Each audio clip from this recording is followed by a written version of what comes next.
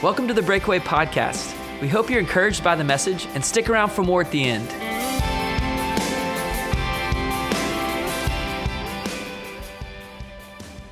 As Ben mentioned, the thing that I'm passionate about is women loving the Word of God, as women having a passion for the Word and having a faith that is informed by that and being articulate followers of Christ.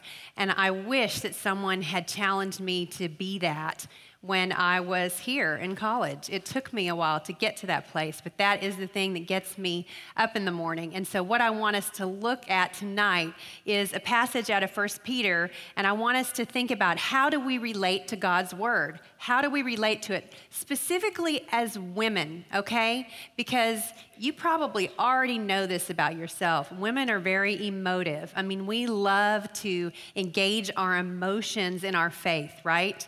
But we are called to love God in Scripture with our heart, our soul, our mind, and our strength. And I find that when it comes to women, we need a reminder sometimes that we need to be engaging our mind in the full-on love of our Heavenly Father. So we're going to take a look at that tonight, but we're going to start in 1 Peter chapter 1, verse 13 through 16. 1 Peter 1, 13 through 16. It says this: "Therefore, preparing your minds for action and being sober-minded, set your hope fully on the grace that will be brought to you at the revelation of Jesus Christ. As obedient children, do not be conformed to the passions of your former ignorance, but as he who called you is holy, you also be holy in all your conduct, since it is written, 'You shall be holy, for I am holy.'" Now, I don't know how much you know about the letter of 1 Peter, but Peter is writing this letter to a group of believers who are dispersed throughout Asia Minor, and they're enduring a lot of oppression. And so he is going to challenge them in the midst of this oppression to focus on their minds, to get their minds where they need to be able to deal with the situation that they're in. And really, if you think about this, this makes sense, because if you've ever gone through a difficult time, can you rely on your emotions to be a good barometer of what's going on?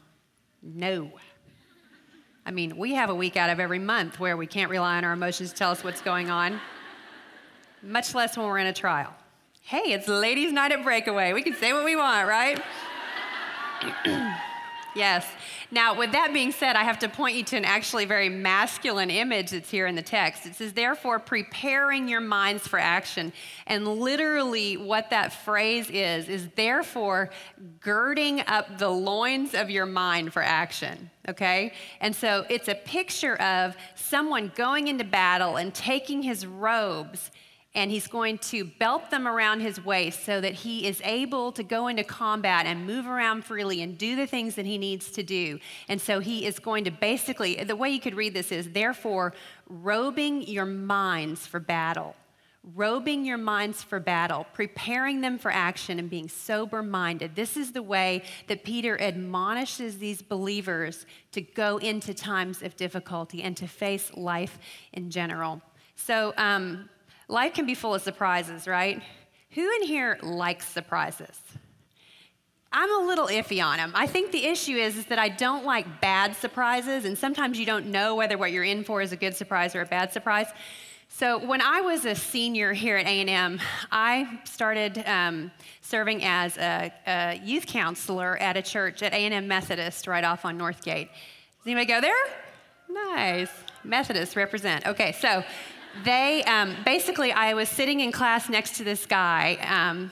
He was kind of cute, and he was a male youth counselor over there, and I guess I said something about God, and he was like, "Hey, we need some women to come over and help with these youth. Would you want to do that?" So what basically ended up happening is there were probably 7 or 8 guys who were counselors for this youth group, and then there were 2 or 3 girls. It was pretty much my first exposure to a group of godly young men. And one of the things that was really cool about it is that, you know, like if it was Valentine's Day, they would make us dinner, and it was kind of one of those things where if you were kind of someone like me who never had a date, you felt special anyway. I was for that.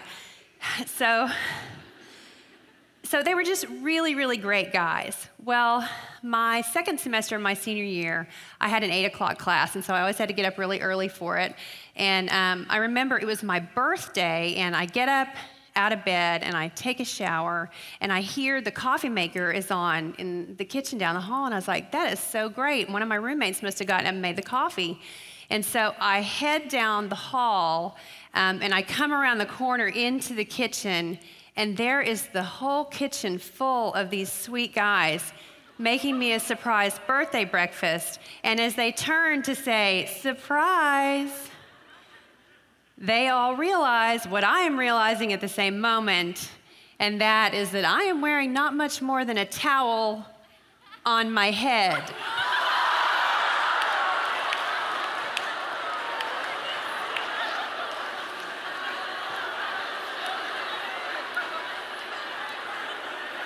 Yeah, it wasn't good.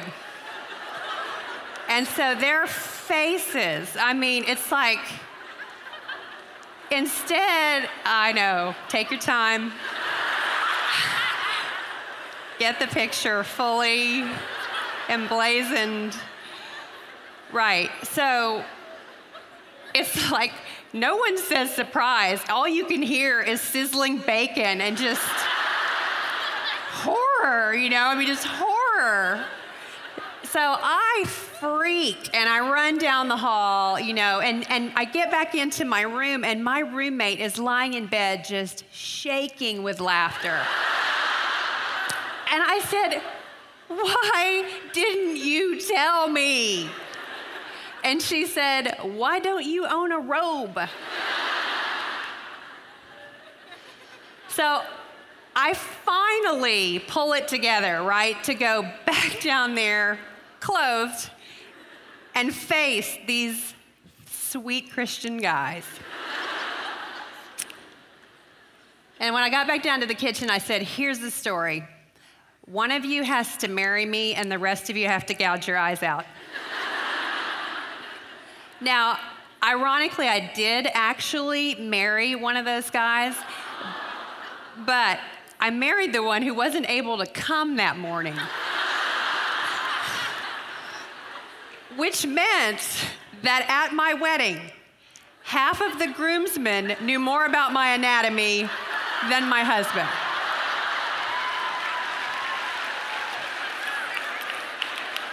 Not good. So you can understand why I'm not crazy about surprises.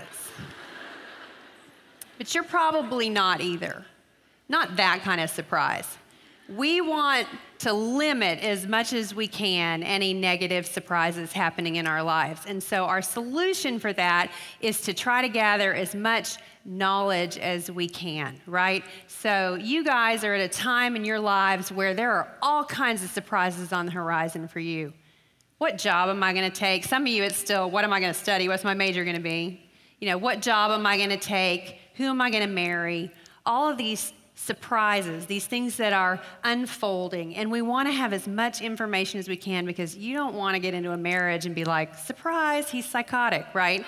So what do? So we start praying and we ask God things like, Lord, please show me the man that I should marry. Lord, please show me the job that I should take. Lord, please show me the major that I should pursue. And when we do this, we begin to believe that the Christian life is about being informed versus about being prepared. Think about me and my bathrobe situation. My roommate's right. I didn't need to know if anyone was down in the kitchen. I just needed to put on a darn bathrobe. Because then I'm prepared for whatever is down there by the coffee maker. So then, how does this apply to us as believers? How does this apply to us as believers? Well, what's the difference between being informed and being prepared? I don't know if you guys are very familiar with the Old Testament, but have you ever heard the story about Solomon in the Old Testament? He was the king who asked God. God said, you can have power, you can have wealth, you can have whatever you want. What do you want? And Solomon says, all I want is wisdom. God is so pleased with Solomon's response that he gives him wisdom, and then he also gives him power and wealth as well. And so Solomon is a young king. When he comes to the throne, he's probably not even in his 20s. And right out of the gate, and he's the guy everybody knows, oh, this is the wisdom guy, and so right out of the gate, he gets presented with this difficult situation where these two women who are prostitutes are brought in before him, and he has to hear their case and decide on what to do. And basically what happens is these two women come in, and the one woman is saying that this baby is mine, and the other woman is saying, no, that's my baby. She took my baby. And Solomon has to figure out who the baby belongs to, because basically one of these women has rolled over and smothered her baby during the night and then decided she'll just go take this other girl's baby and no one will know the difference. Well, they don't have a test to prove parenthood. There's no easy way to decide this. So Solomon sits and he listens to the case, and then it's time for him to make his ruling. He has to decide what he's going to do. So what do you think he does? Well, I'll tell you what you and I would have done. Based on the way our Christian culture operates today, we would have said to everyone in the room waiting to hear the answer, you know what, let's all bow our heads in a word of prayer. And then we would say, Lord, please tell me which one of these women this baby belongs to. Just tell me.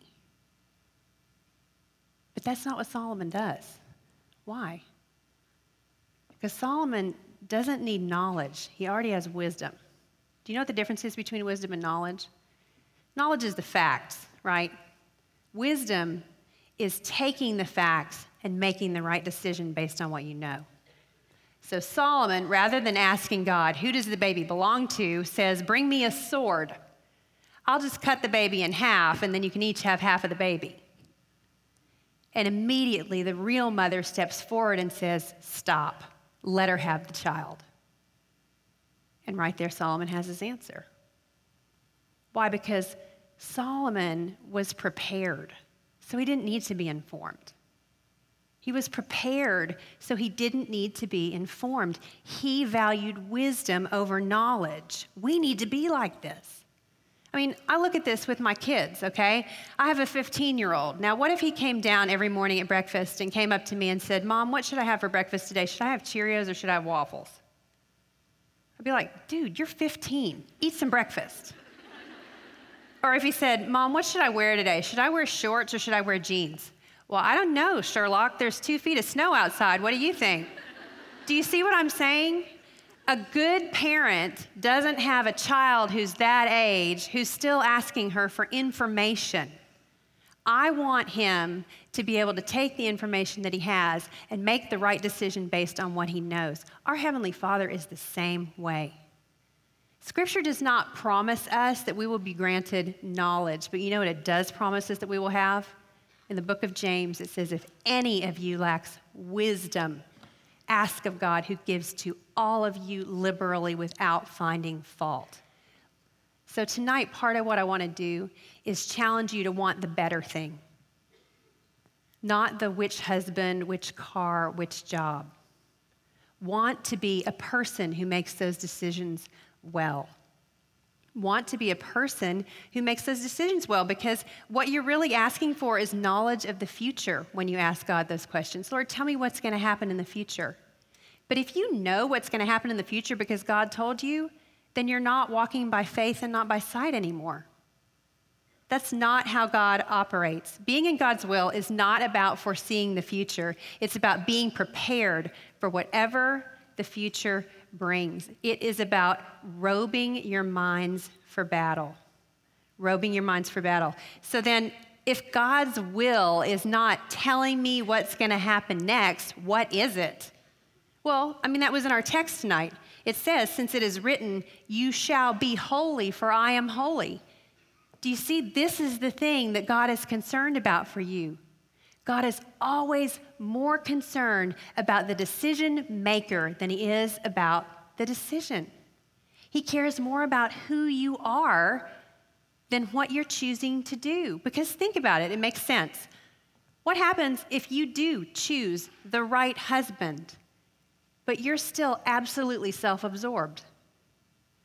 What happens if you choose the right job, but you're still debilitated by pride? What happens if you choose the right major, but you're still selfish? It's not going to matter if you made the right choice if you're not the right person. Be holy as I am holy. That is God's will for your life. It is about who you are way more than it's about what you do. Now, the two are connected. Why? Because what you do is a function of who you are. But God is always more concerned with who you are than with the choices that you're making. So then it's more about being prepared than it is about being informed. It's about robing your mind for action. So how do we do that? How can we prepare our minds? How can we be sober-minded? Well, we had another clue in the text that we looked at. In verse 16, it said, since it is written. The Word of God is what prepares us to make wise choices and to be holy as God is holy.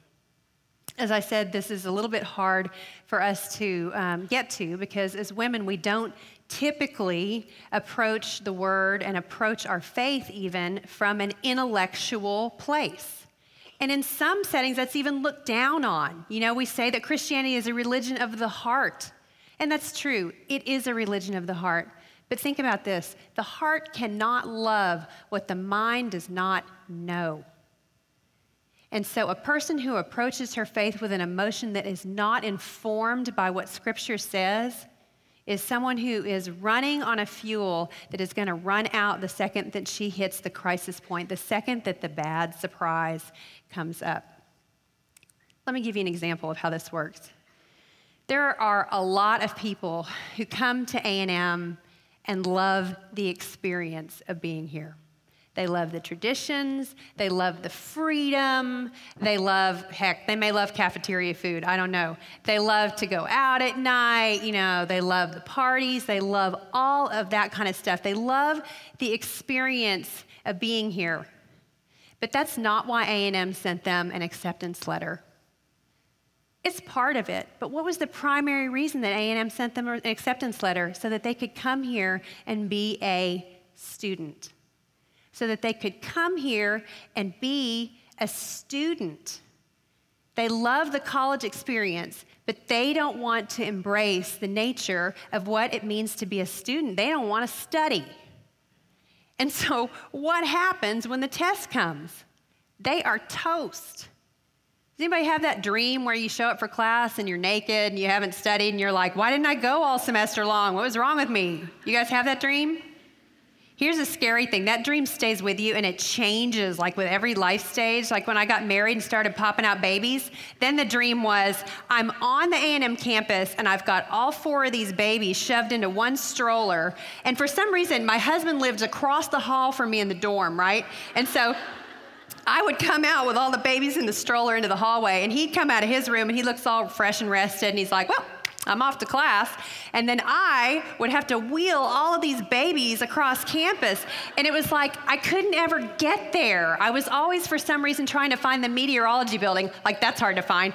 And I just wheeling this stroller and wheeling, and I'm never getting there. And I keep thinking, how am I going to keep these babies quiet during the exam?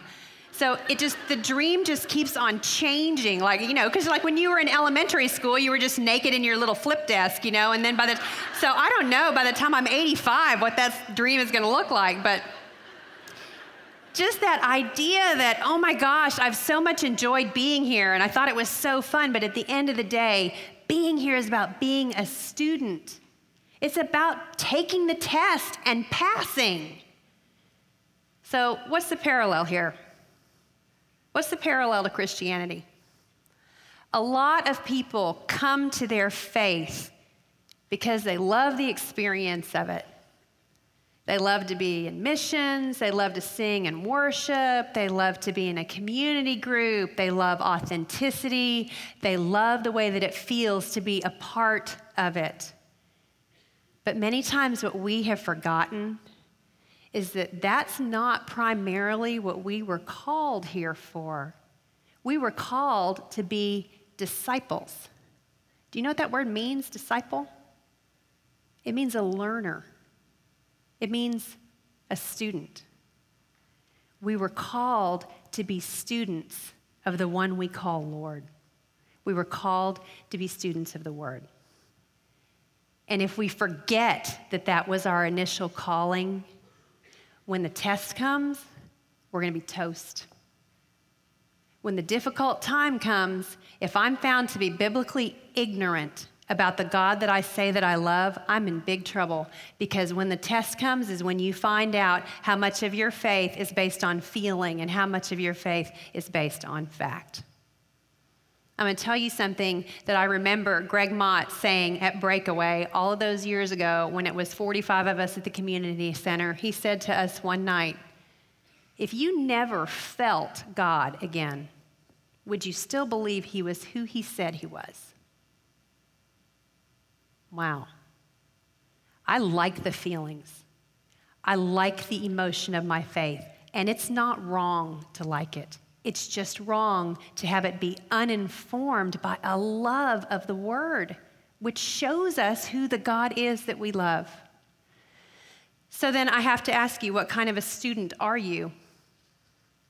What kind of a student are you when it comes to your faith? What does your time in the Word look like? Is it a time of experiencing, or is it a time of preparing? Which is it? I meet with a lot of younger women up at the Village because at the ripe old age of 43, I'm practically a granny around that place. Whatever. And a lot of times these girls talk to me and they say, tell me, what do you do? How do you get in the Word? What do you do? And I always say, well, what do you do? And I got to tell you, I hear all kinds of things. I hear things like, well, I just open the Word and I read it and I wait for something to jump out at me and wait for it to hit me, or ask myself, how does this apply to my life today? And it's all this. And I find myself thinking, okay, see now, some of what I'm hearing sounds like it's more about how you feel at the end of this time that you have in the Word than it is about preparing your mind for action. Preparing your mind for action. We have to guard carefully the way that we read the Bible, because everything in it was written at a specific time, for a specific purpose, to a specific people, by a specific person. And it's good for us to take that into account. It's important for us to be good students of the Word. And here's what I have to say to you tonight. You guys will never understand better than you do right now what it means to be a good student. You understand what it takes to master a topic and to learn it well and to put it to good use. By the time you get to be up in my age bracket, people have lost that. It's hard for them to think in terms of being a student anymore. So what I have to say to you tonight is you have to cling to the understanding you have of being a student right now. Picture this. Imagine doing this for a second. Imagine that you go to your freshman chemistry class and you walk in and you sit down and you take out your textbook and you open it to somewhere in the middle and you read a paragraph out of there and then you close it and you say, now how does that apply to my life today? That really moved me. I'm going to think about that a little bit. What are the odds that you are going to have any mastery of chemistry at the end of the semester if this is your approach? You know it's likely? You'll be at the final exam and you'll go up to your professor and you'll say, oh, professor, please tell me, is the answer to question number 1 A or B? And your professor will say, did you hear my words? Did you listen to my words? Because if you did, you'd know the answer. It's the same with our Heavenly Father. It's the same with His Word. We treat the holy Word of God with less respect than we would give to a chemistry textbook. You start at the beginning. You say, who wrote this book? When was it written? To whom was it written? And then you read it for understanding. What does it say? And then you read it for interpretation. What does it mean? And then finally you say, how should it change me? How should it change me? If you want mastery of the Scripture, if you want to robe your mind in preparedness for what life is going to bring to you, we must be more serious about the way we approach the Word of God. We must love the Lord our God with all of our mind. Let me change the emphasis on that phrase a little bit. We must love the Lord our God with all of our mind. Not John Piper's mind, not Beth Moore's mind, not Ben Stewart's mind, our mind. You are the student. And if the Lord God commands you to love him with your mind, then you are capable.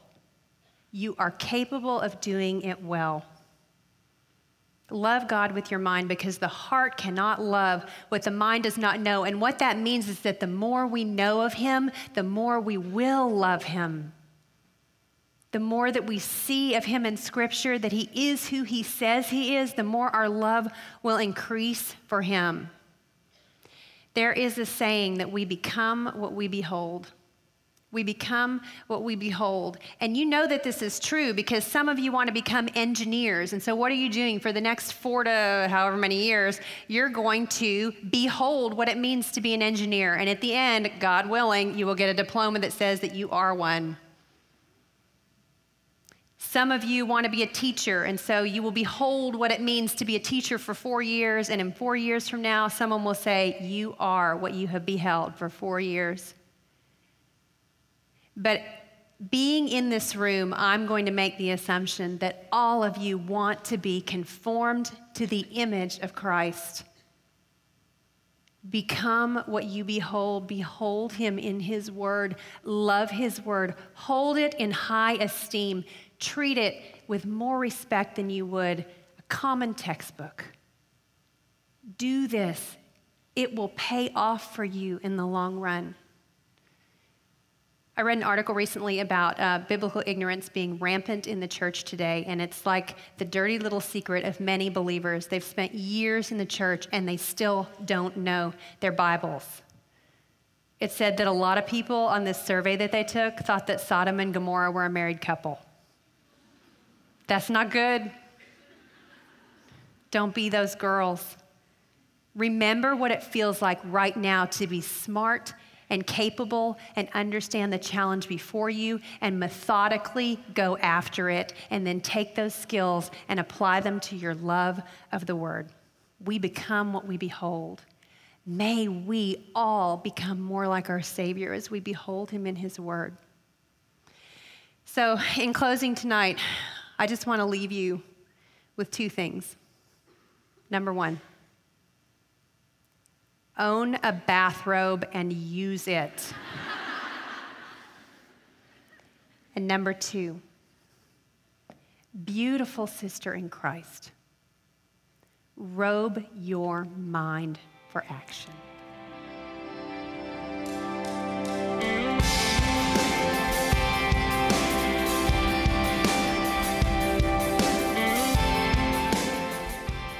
Well, welcome to the Breakaway Podcast. Thanks for joining us today. We are here the day after our all-women's breakaway. An incredible all-women's breakaway. And it was awesome. Mm-hmm. We had Rudder Auditorium, and the girls packed it out. Yeah. Our biggest all-women's ever. Man, 2,000 girls. Oh, what? Almost 2,000. Did I catch up? Oh, okay. No, like it's the biggest one I've ever seen. Yeah. This is insane. I'm assuming it was the biggest one ever. I think it was. I think we could safely say that. Because the girls not only showed up, but they were singing louder than I've ever heard. Man. Worshiping at the top of their lungs. Donna, your wife, Donna Stewart, was leading a band and leading the worship. Mm-hmm. Incredible. Mm-hmm. I think I was backstage when she walked off, and she was just like, that was so much fun. Like there was so much just not only energy, but just the Spirit of God moving in the worship that like people, you could tell obviously were really worshiping in spirit and truth, just enjoying the music. So yeah, it's cool. Well, and if you just listened to the talk, that wasn't me. That was Jen Wilkin. Jen, we met through some common friends, Jordan Johnson, we were just sitting around saying, and I asked specifically, do you know some women who can feel comfortable teaching a crowd of girls, has a heart for them, a compassion for them, but loves the Word of God and will teach the Word of God to them? And Jordan was like, I have got the person for you named Jen Wilkin. And I said, okay. And so I went back to Lydia on our staff and said, Lydia, do some recon on this person. And Lydia came back to me and said, I listened to, I don't know what it was, like 6 talks. I wanted her to listen to like 1. She was like, I just kept going, listen to this whole conference she did. She's like, she's awesome. And so Jen had been leading the women's studies up at the Village Church in Dallas. And so we brought her down, and man, girls loved her. And we did too. Yeah. Awesome job. So grateful for her. Definitely grateful for her being willing to come down and lead the all women's breakaway. And we also had our week 3 of Shalom Giving. Yep. And last week the dudes at All Men's gave a little over $15,000, which was so cool. And then last night, the girls, before Breakaway had even started, gave over $12,000. Right. And then by the end of the night, they'd given over $16,000. Yeah. Which was just amazing. So that's really what this back half's about. We don't have much to talk about with Jen's talk. It was incredible. I hope you listened to it and enjoyed it. Yes. The real story for us to talk about here is how Shalom's doing. Yeah. So encouraged by what the girls did. Yeah. That puts us just a little past $65,000 in 3 weeks from college students, which is unreal. Our goal, if you remember, was $84,000 for 2 homes. They need 4 homes. We said we'll take on 2 for $84,000. So we're about a little over $18,000 short. I think when you kind of get our specific somewhere numbers, something like that. So we need our students to roll out on Tuesday to the tune of about $18,000 to hit our goal of building 2 homes for these children in Nepal. But it's not just for our college students either. If you are listening to this, you can give online on our website to the Shalom Project and help support Tiny Hands International, who's giving these children a home who have no home, and giving them a refuge, those who've been abused, and giving them a life and a future in the gospel of Jesus Christ. It's unbelievable how impressive these people are, and what they're doing is just a pure good. And so we love being behind them. And if you want to jump on with us, we would love for you to join us. And so you've got about a week here to do it. And so jump in. And please, we would love for your support. So, and these are exciting days, man. Seeing students get pumped up about it. I know a lot of them are still energized, dialed up about what we're doing, and we are too. It's been so encouraging to see them pool together with their groups and come running up with everything from envelopes of cash to little boxes of coins and everything in between.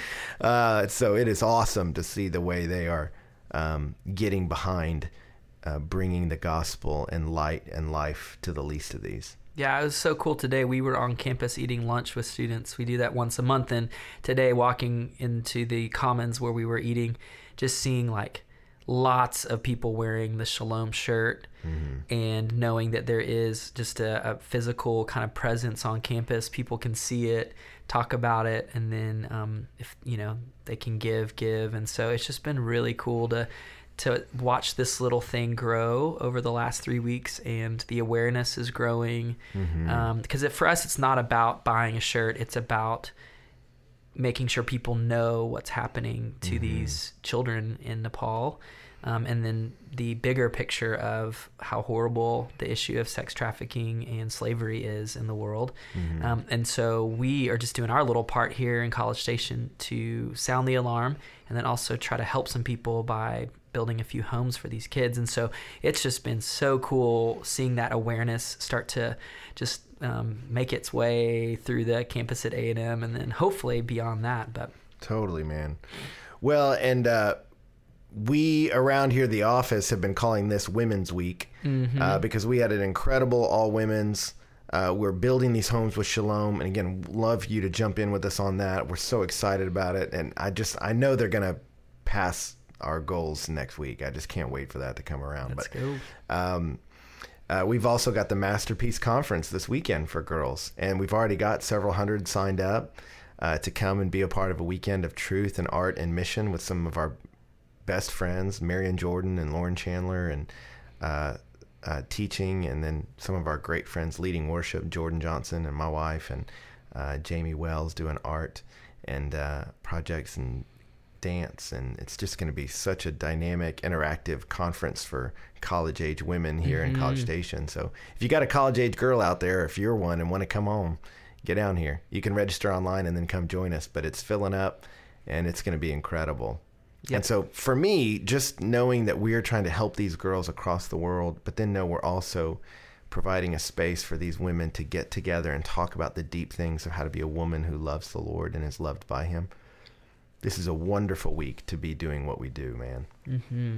It's going to be awesome. And so by the time they hear this, we'll probably be starting Masterpiece, kind of like on Friday and stuff. So when you hear this, pray for us, because we'll be right in the middle of a conference with women, and it'll be amazing to see what happens. And we'll give you guys updates on not only this conference Masterpiece, but also Shalom following next week, because the next time we record a podcast, hopefully we'll be able to kind of just give you guys a little window into where we are with Shalom, and then we will actually go on spring break after next week. So we'll have one more week. You're going to give us another message in this whole Lord's Prayer series. We're going to wrap it up. And wrap that up, and then we'll go on a little break for a week, and then come back and announce kind of the final Shalom announcement. So we've still got time, and probably need to tell people how they can help us. If you'd like to go to our website, that is the way to donate online. You can go to breakawayministries.org, and it's very easy to find the little place that you click to donate for Shalom on our website. And then if you do want to come to Breakaway, you can buy a shirt at Breakaway and also just give money at Breakaway. But we're not like selling shirts online and shipping them because of the costs and all that. It just gets crazy, and we're really trying to keep the cost down so we can give as much money to Tiny Hands. And so I know some of you have been emailing and Facebooking us and Twittering like, I want a shirt, but I live in Dallas or wherever. And we're sorry we're not mailing shirts this year. But if you know somebody who can buy you a shirt at Breakaway, go for it. And they can pick you one up. But really for us, it's not about the shirts. It's about just making sure we raise as much money as we can to help these kids. So pretty exciting. And then if you want to, check out Masterpiece, you can go to masterpiececonferences.com. Woohoo. That'll be great. Yeah. Well. And then you, sir, leave tomorrow morning and go to Mississippi. That's right. So you're going to Mississippi, speaking there. Yes, I am. And then you come back and we do Masterpiece. And then you give us one more talk. Yep. It's going to be awesome. I can't wait. And then hopefully when we come back from spring break, we can also make another announcement about you wrapping up your seminary world. We'll see. That is important.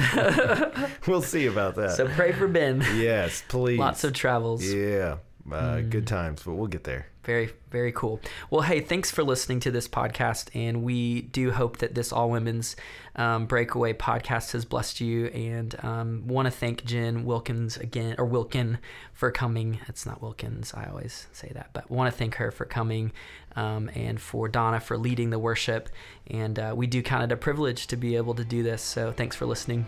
Thanks.